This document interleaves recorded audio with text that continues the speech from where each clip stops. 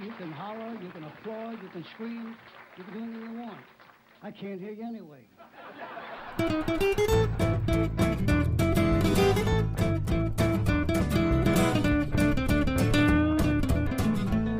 I'm Kyler Bingham, and you're listening to the Salt Lake Dirt Podcast. On today's show, you have cinematographer David McFarland. 12 Mighty Orphans is a film where you can see his work. He was the DP on that. Recently played at Tribeca, and then it had a pretty wide release on June 18th. So, very fascinating chat. I love talking to DPs, and David's definitely no exception. It was a blast chatting with him about his career, about the film, and different things like that. So let's jump right into it and talk to David McFarland on the Salt Lake Dirt Podcast.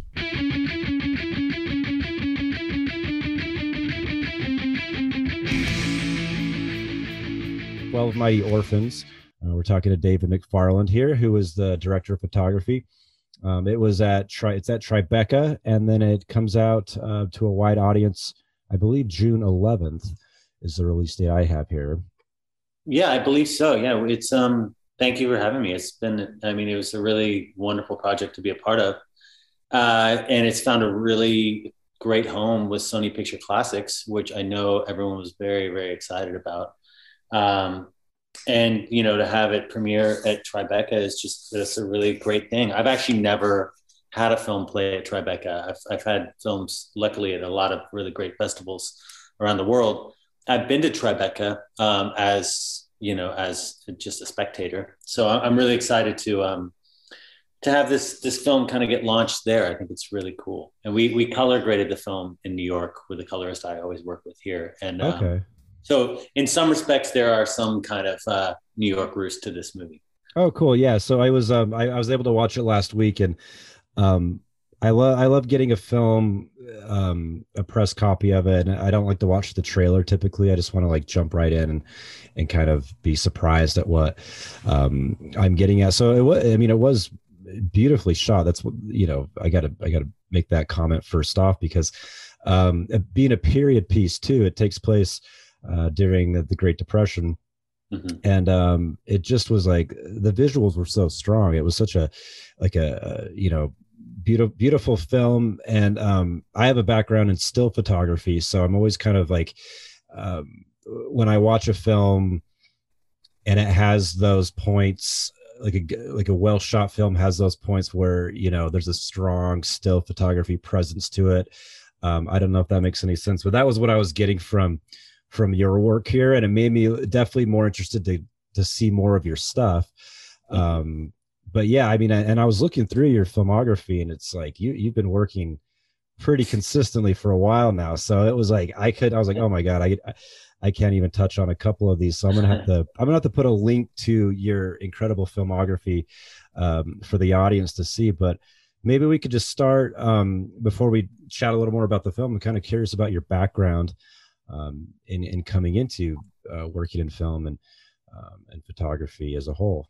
Yeah, well, I went to film school. I went to undergrad film school at Boston University, and that's where I was introduced to cinematography. I was very, very fortunate that I just fell into this medium really quickly. I ended up registering for classes very late and changed my major from philosophy to film. And in doing so, most of the classes were already booked up. But to stay on track, they said I could take journalism classes. So the first semester of my film school, I basically studied photojournalism, which was something that really I feel was very, very lucky on my end, because it immediately got me introduced to image making, and something that I became really passionate about very quickly. While I was studying at undergrad at film, I was also studying anthropology.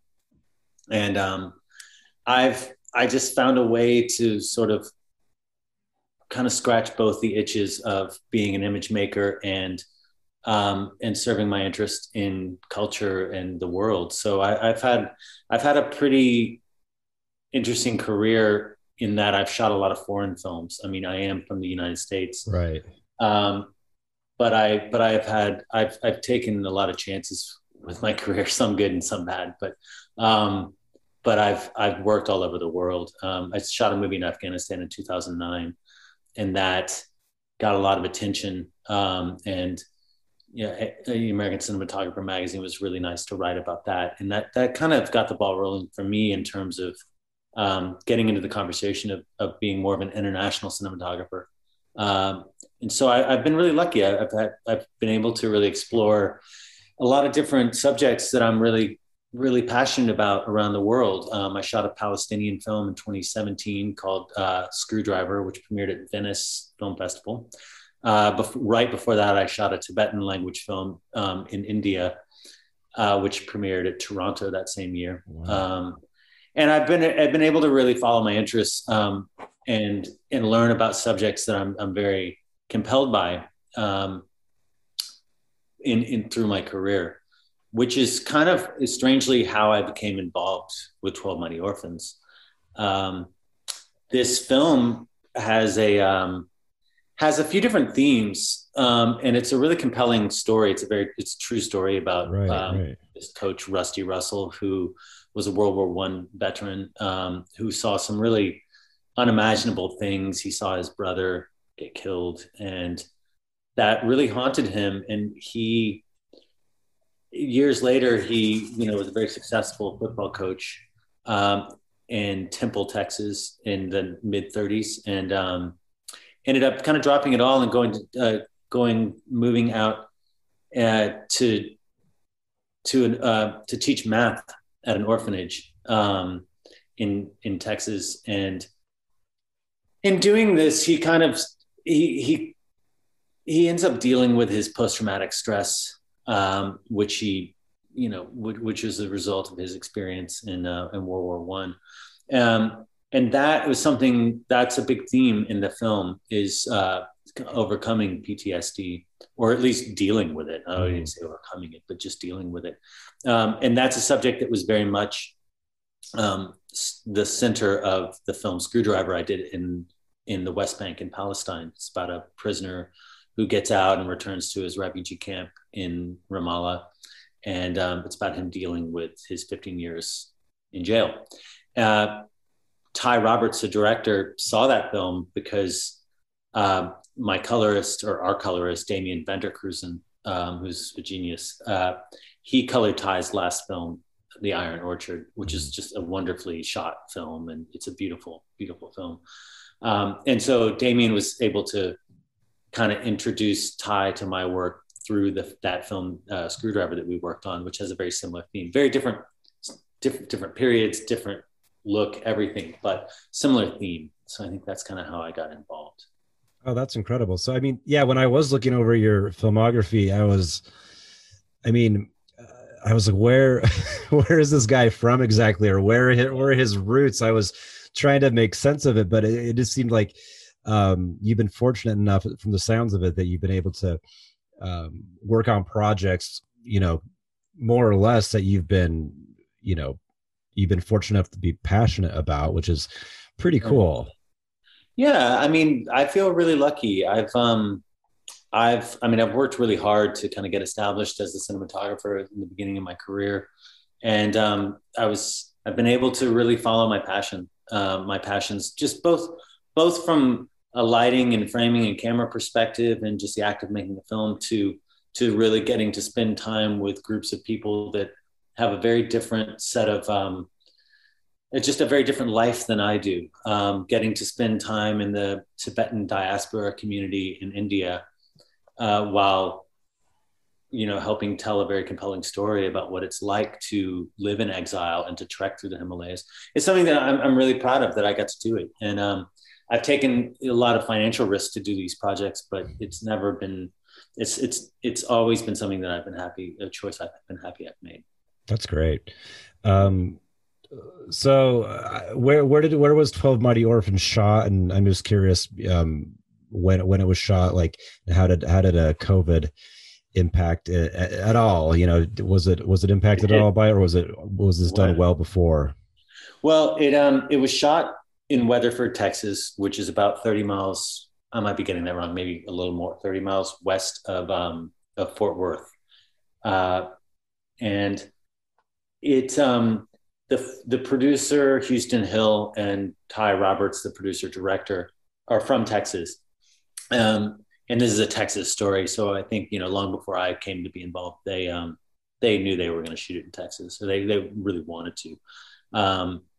And by the time I got involved, they had landed on filming in Weatherford. It had enough period buildings, and it was close enough to Fort Worth and also an international airport. Mm-hmm. So it made a lot of sense to work there. I actually grew up in Dallas, Texas. Oh, wow. And that kind of has nothing to do with my involvement on 12 Mighty Orphans. It was just very lucky for me, because I got to be, for a few months, I got to be very close to my family, and they got to come to set a few times and kind of actually finally see what I do. But to answer your other part of this question is, we finished principal photography at the end of 2019. So very lucky. I prepped. I was there from the end of August to right around Thanksgiving when we wrapped. So in some respects, we're very lucky that we didn't get shut down by COVID. It was right before it, the world kind of got turned upside down. The way we did get affected, though, is we owed scenes, some flashback scenes from Rusty Russell's experience in World War I. So we had kind of been preparing to come back and regroup and pick those scenes up. And unfortunately, we weren't able to do that. But Ty, the director, was really, really smart, and he kind of accumulated a bunch of footage from a few other short films, which is pretty cool. I mean, now that these young filmmakers who made these tiny movies kind of have a little bit of their work in a major that's great. Release. Yeah. They might not like the way I color graded it, but it looked great. It was great. Yeah. Damien and I did put our own stamp on it, but so that was the way we were affected by COVID. So it worked out really well, to be honest. I mean, I was pretty heartbroken that we didn't get to do the World War I sequences the way we would have liked to have. And there probably would have been more in the film if we had shot them ourselves, but that's just the way it worked. And I'm really pleased with the way everything turned out. Yeah, no, I mean, it definitely, it had, and this is a compliment, it had a different feel, some of those flashback scenes, and I couldn't quite put my finger on it, but it just seemed very unique to me. So it is kind of cool how sometimes, like, a challenge like that can you may not get it exactly the way you wanted it, but it does create something unique and beautiful in its own right. It certainly evokes the emotion we were going for. And so on that level, I think it was a really smart workaround, and it was successful. I feel like it those sequences served the film really well. And I feel like, and so, it could have been a lot worse. We could have, not shot any of that, I guess, or not had any of that footage in the movie. And that would have been to the film's detriment. So the way it worked out, it was, the best we could do given the state of the world at the time. Right.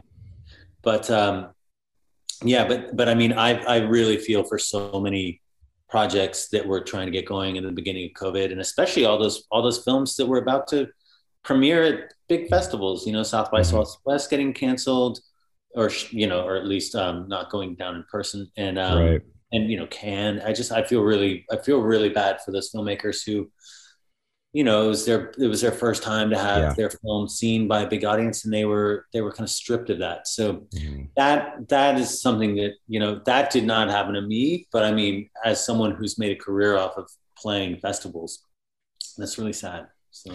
Yeah, I talked to a lot of filmmakers over the past, year or so Sundance, Slamdance, and a few other smaller ones. And there was, you just felt really bad for them. There was that palpable, like they were super appreciative that they had gotten in, of course, Yeah. but they were just disappointed. And so, like, every time I would talk to one of them, it'd be like, well, it's so cool you have so many more people, because these, like Slam Dance, for example, it was like a $10 pass, and you could stream all the films for 2 full weeks.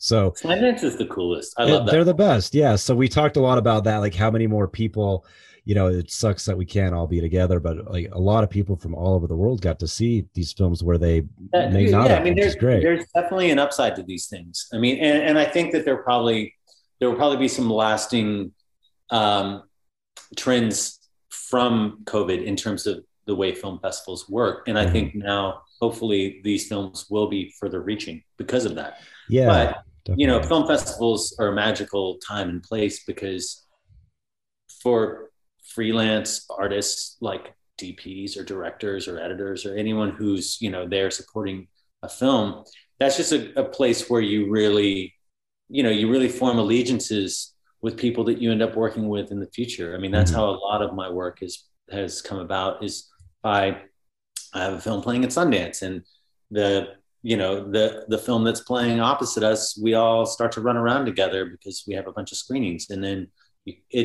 things build very quickly from there. To have a film festival turn to just online only Yeah, kind of stripped of that a little bit. totally. But Yeah. but look, I mean, hopefully this was just that one weird year, and hopefully now we're Yeah. back.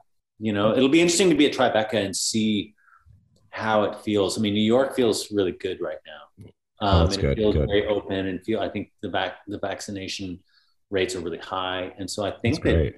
it's going to be a very in person experience. But I That's haven't seen a movie. I mean, seeing that movie in the theater will be the first movie I've seen in a theater since everything shut down. Yeah, I don't even remember the last one. I mean, I can't pinpoint what I saw last in a theater. I can't either. I remember the last band I saw, but I can't remember the last film. But yeah, Yeah. What was the last band you saw? I saw a band called Zigzags in LA. Uh-huh. They're Okay. a really great kind of psych rock punk band, and That's cool. it was crazy because I remember it was March 13th, and I was actually shooting a job in LA the next day. I was shooting a Dior ad, and I remember going. And at first, going to the show, at first I was like, "Am I going out on a school night? Am I being bad right now? Should I be? I have an early call time. Should I not go see this band?" And then I was like, "Wait, I shouldn't be worrying about that. I should be worried about the pandemic that's coming." I remember, but the band that played before them was was just like ripping it, and they had this. I was standing right behind the drummer who had this like massive drum set, and I was just marveling. His drum set was like bigger than the room they were playing in, and but he was just like sweating profusely, and I'm standing behind him. Like, this is probably a really bad idea. I was like, that's why I saw Zigzags, and then I just took off and went home, and then I went to set the next day, and that was the last day I went to set without wearing a mask. Yeah. Oh man. No, it was so weird. My birthday was March 15th. So it was just kind of like Oh the last year of my 30s. I turned 39 that March. yeah. And it was just like, it The was eyes of March, man. You can't trust it. no, you can't. I mean, you were born on a weird day, so I I mean, always, yeah, I know. I'm a high school history teacher by day. And so we make fun of that all the time. So I mean, they definitely remember that day. And, right. it's a lasting one for them. That's cool. Oh, so I did just hear. So Slam or Sundance just announced recently they're doing in person and online Yeah, coming up. So that'll be cool if they can somehow take the good from what happened with all this and kind I of help feel it complement. I see that. I think that could be a really positive takeaway from this, and especially for a festival like Sundance, which is so recognizable just in its Mhm. name alone. I think there's such a prestige just to the name that I Oh, think that totally. Yeah. it could really get a lot of eyeballs in the online world just because of what it is. It's an amazing organization. It's a great festival, and so they could maybe really lead the charge with helping a lot of smaller films that don't have deals get seen, and that's fantastic. That's great. Yeah. I want to ask just if like, so say someone like a young kid, high school, I deal with high schoolers. So someone who has an interest in, the film business, there's not one straight path typically to get to where you get. And that's what's both so cool about it, but so scary about it for someone who might Yeah, it can not be a know bit how to daunting. approach it. Yeah. Yeah. So like, what would you tell like a, like 17, 18, 19-year-old kid that had like a strong, like passion for this, and this is something that they wanted to explore? What would you say to them as far as like getting to where they, at least get some opportunities going for them? You mean just in filmmaking in general, or to be a cinematographer? Specifically cinematography. Yeah. I feel like I give a lot of advice to aspiring DPs, a lot, and quite often, and I do that because I've asked for a lot of advice from my peers or people that are way further down the road than I am, and I still do. I still like lean on much more successful and more recognizable cinematographers than myself. So I feel like I always come back to a few of the same sentiments that I try and tell people who are embarking on a career in cinematography, because it is a bit daunting, and there are a few different avenues you can go down. Historically, the working your way up through the camera department was the way, and that seems to be the most obvious. Okay, cinematography is about cameras, so you go work in the camera department and you work your way up and you become a DP and live happily ever after. That wasn't the way it worked for me, and that is not always the best path for everyone. I mean, there are certainly a lot of great DPs out there that came through the camera department ranks and graduated into being the DP, and that's great. I started off, well, I won't even get into my experience, but my biggest advice is you really need to learn this craft, and you need to position yourself in a way where you have a good vantage point.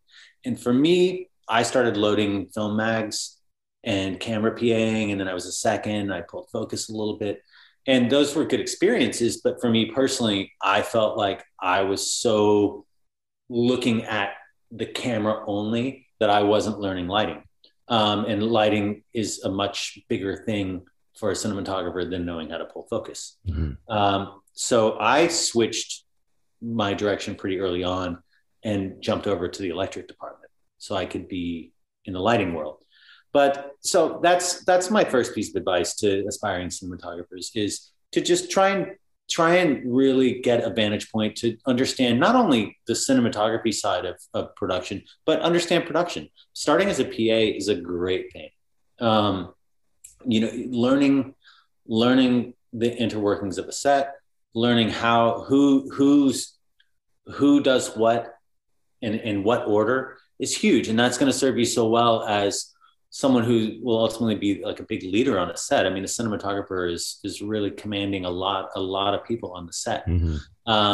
And working very closely with an AD.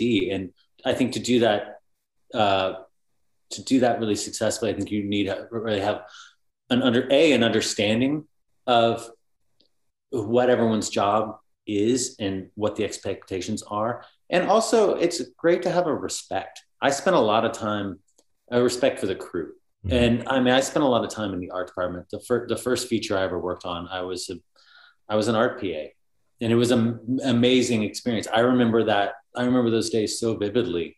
And it's something that I feel like has served me really well, because I have so much respect for all the departments, but I have allegiance to the art department, and that shows. And I love those guys, and visually I depend on them. So I think understanding that you're building a foundation that's going to last you your entire career is really important. And in doing so, finding a vantage point that you can be a sponge and learn a lot from. And then finally, I would say, really, you need to be shooting. If you're going to be a cinematographer, you need to be shooting in some respect. You need to be shooting stills. You need to be shooting, short films with your friends. You just need to start to really kind of build that photographic muscle and that framing muscle and going through the motions again and again. Because that's something that you'll always refer back to, is your framing sense, and your, I don't know, your ability to communicate with people. And so it's at this stage, I mean, when I was coming up, really only people were only really shooting film. And that's great because film is a beautiful format, but it was a bit, unfortunately, it's really expensive to shoot. So I wasn't able to go out and just like burn a bunch of 35 all the time. I mean, I did it here and there. And I built a reel out of short ends, that I was stealing off commercials. But I would say, I really encourage people to be, go out and take a bunch of stills, just shoot stills all the time. Because that's a huge part of image making and cinematography, is just framing. And I also tell aspiring cinematographers that it's important to work on your craft as a cinematographer. That's part of it. But I think it's also important to be honing in your tastes. I think spending a lot of time in museums or traveling or gaining experiences around the world and meeting different kinds of people, those are all things that serve you really well as a cinematographer, because at the end of the day, we're basically hired, I believe, to be sort of something that channels, that we get channeled through to, let me think of a better way to say this. I think that as a cinematographer, we're kind of hired for our taste and for our experience on the planet. So much of what I do is trying to find the human emotion that we're trying to evoke. And I think I refer back to experiences that have nothing to do with cinematography whatsoever to do that. I mean, it just naturally happens. I don't even make a point to do it, but you start to see how the other half lives. You see how people who live in refugee camps live and what they're dealing with. And it makes you a much more, it makes you someone who's, I don't know, just got a larger depth of emotion there. So I think that that's advice I give to people, is just to really try and expand themselves just as humans, and then see how it applies to cinematography. I love that. That's really good advice. I talk to a lot of writers, novelists on this podcast, and I talked to one recently, and he said almost the exact same thing, where it's like part of writing is experiencing life. You can't just sit in your basement all day and write. You're going to, like, eventually it's going to dry up. So you need to be experiencing things, meeting different kinds of people, going different places, eating different kinds of food, just experiencing life. And it does translate into your creative work. So that's incredible advice. I love it. Oh yeah. Thank you. I mean, it's I think inherently every decision, you make as an artist is kind of funneled through your experiences. And for me, I'm most interested in making films that are compelling. I'm most interested in the further I get in my career, the projects I gravitate towards the most are ones where people are overcoming something. Mm-hmm. And in this case, in 12 Mighty Orphans case, you have someone that's overcoming his experiences in a really brutal war.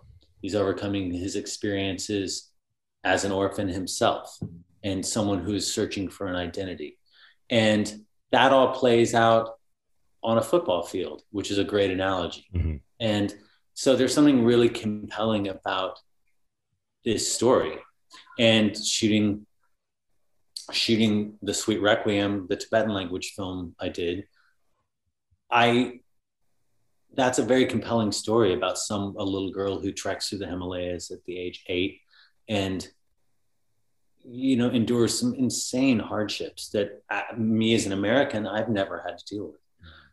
But going and shooting that film and spending time in that world really made me a lot more sensitive to the plight of the Tibetans, but also just it really reinforces the realization that how good I have it as an American, and the world I just opened my eyes into when I was born.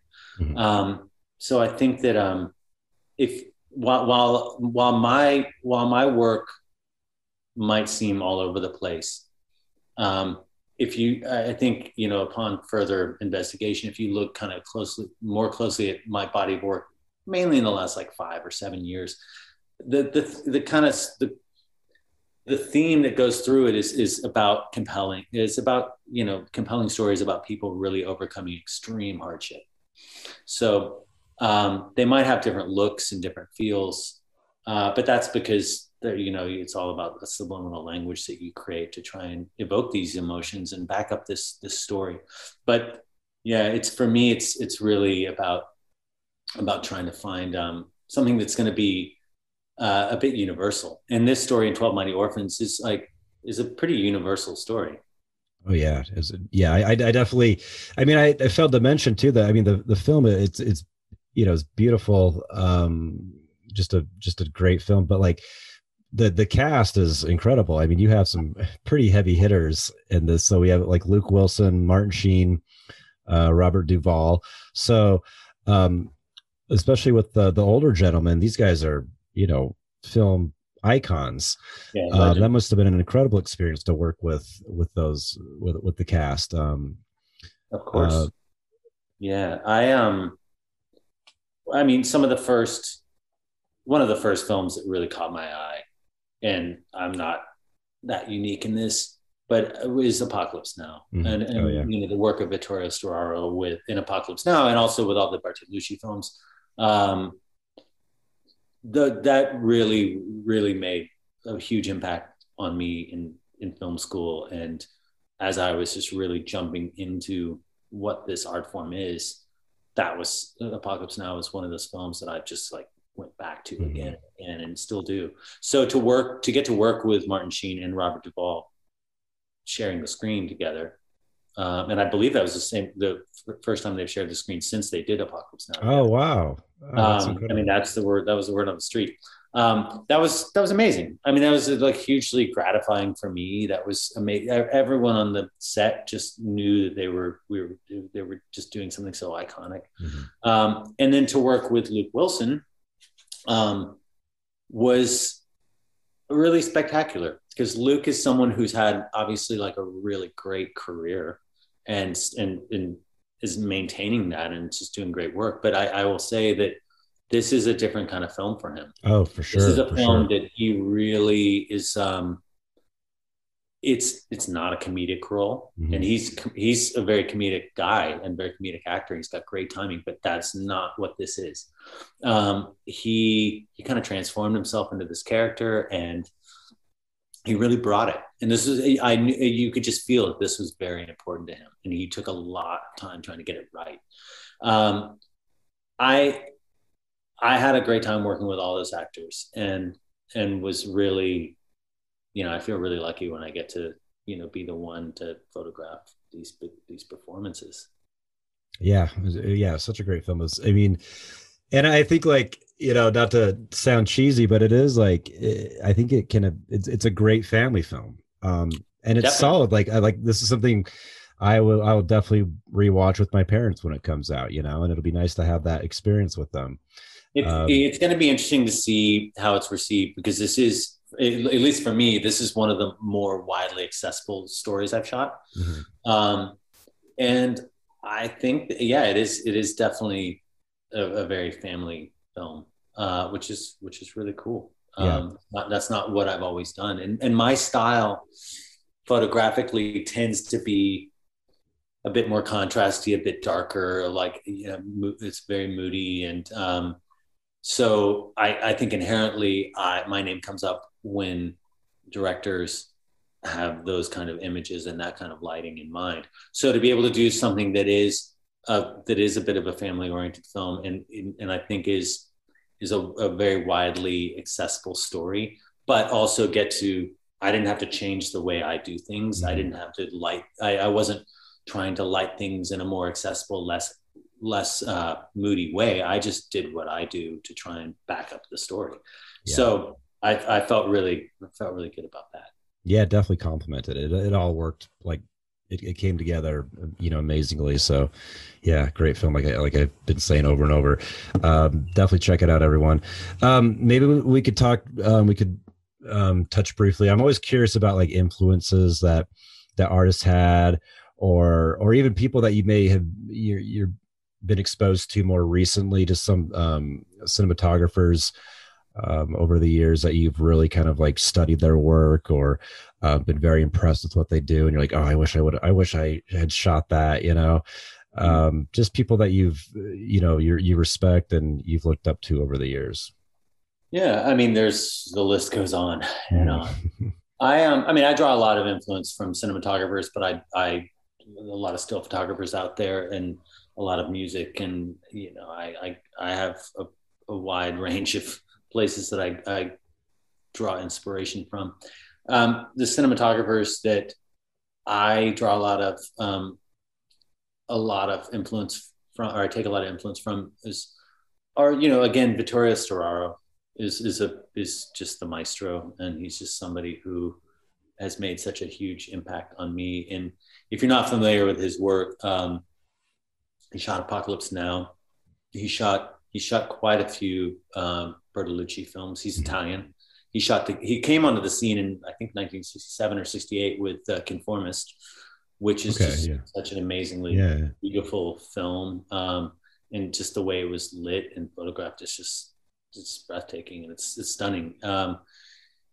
He did The Sheltering Sky, which was the follow-up to The Last Emperor, which he won an Academy Award for. The Sheltering Sky is John Malkovich and Deborah Winger in a period. It's a Paul Bowles book. I think they made it in 90, 89, 90, 91. It's a period film set in Morocco. So he's been a really big influence on me. He's just really known for his extreme color theory and just use of really bold colors and really very strong compositions. So he's a big one. I'm a big fan of Sławomir Idziak, who is a Polish cinematographer, most widely known for his collaboration with Krzysztof Kieślowski, the Polish and sort of French director. He also shot Black Hawk Down, which is like a random. Okay, yeah. But if you look at the thing that I've taken from Sławomir Idziak is, if you look at his early films, like The Decalogue, which is the Krzysztof Kieślowski's 10-part series in Polish television in the early 80s. You look at a film like that and the choices he made because a lack of resources, and the way he lit and how he controlled contrast, mainly through filtration. You look at those films and then you put it next to a big, huge Ridley Scott movie like Black Hawk Down, and there's a real the films look the same, even though one had no resources and the other had every resource.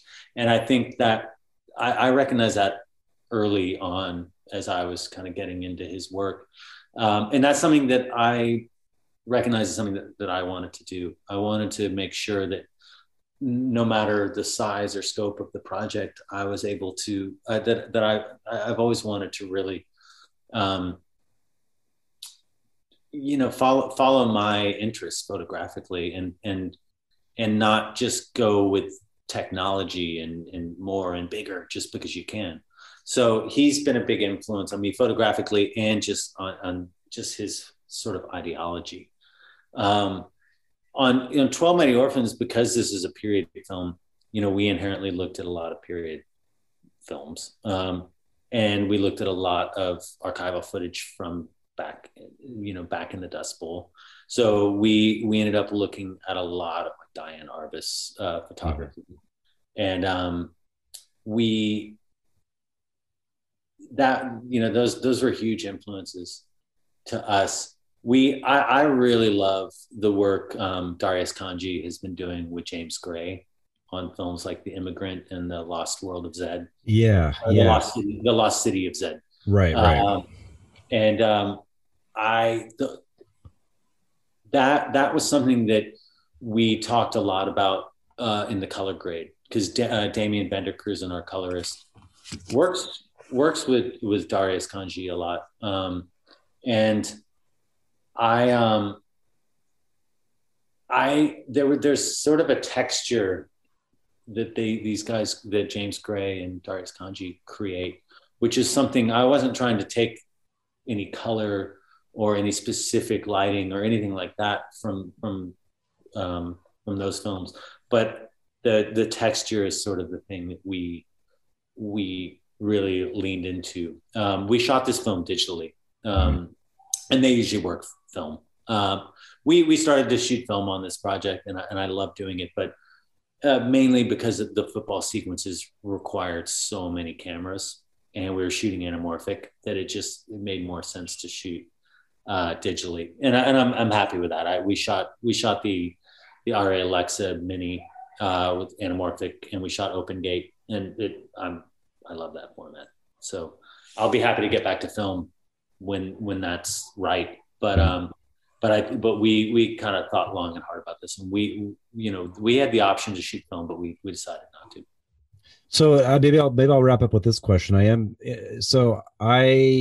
How common is it to shoot on film these days? I think that's incredible. I love both formats. I think when I did still photography, that I went to school, and it was we're talking like 99, 2000, 2001, and digital was just kind of coming out, but we couldn't shoot it because the quality wasn't good enough that was accessible to us. So I think I was the last little group of a cohort of students that got to actually like learn in a physical dark room, which was incredible. I'm so happy I had that experience. It's huge. Yeah.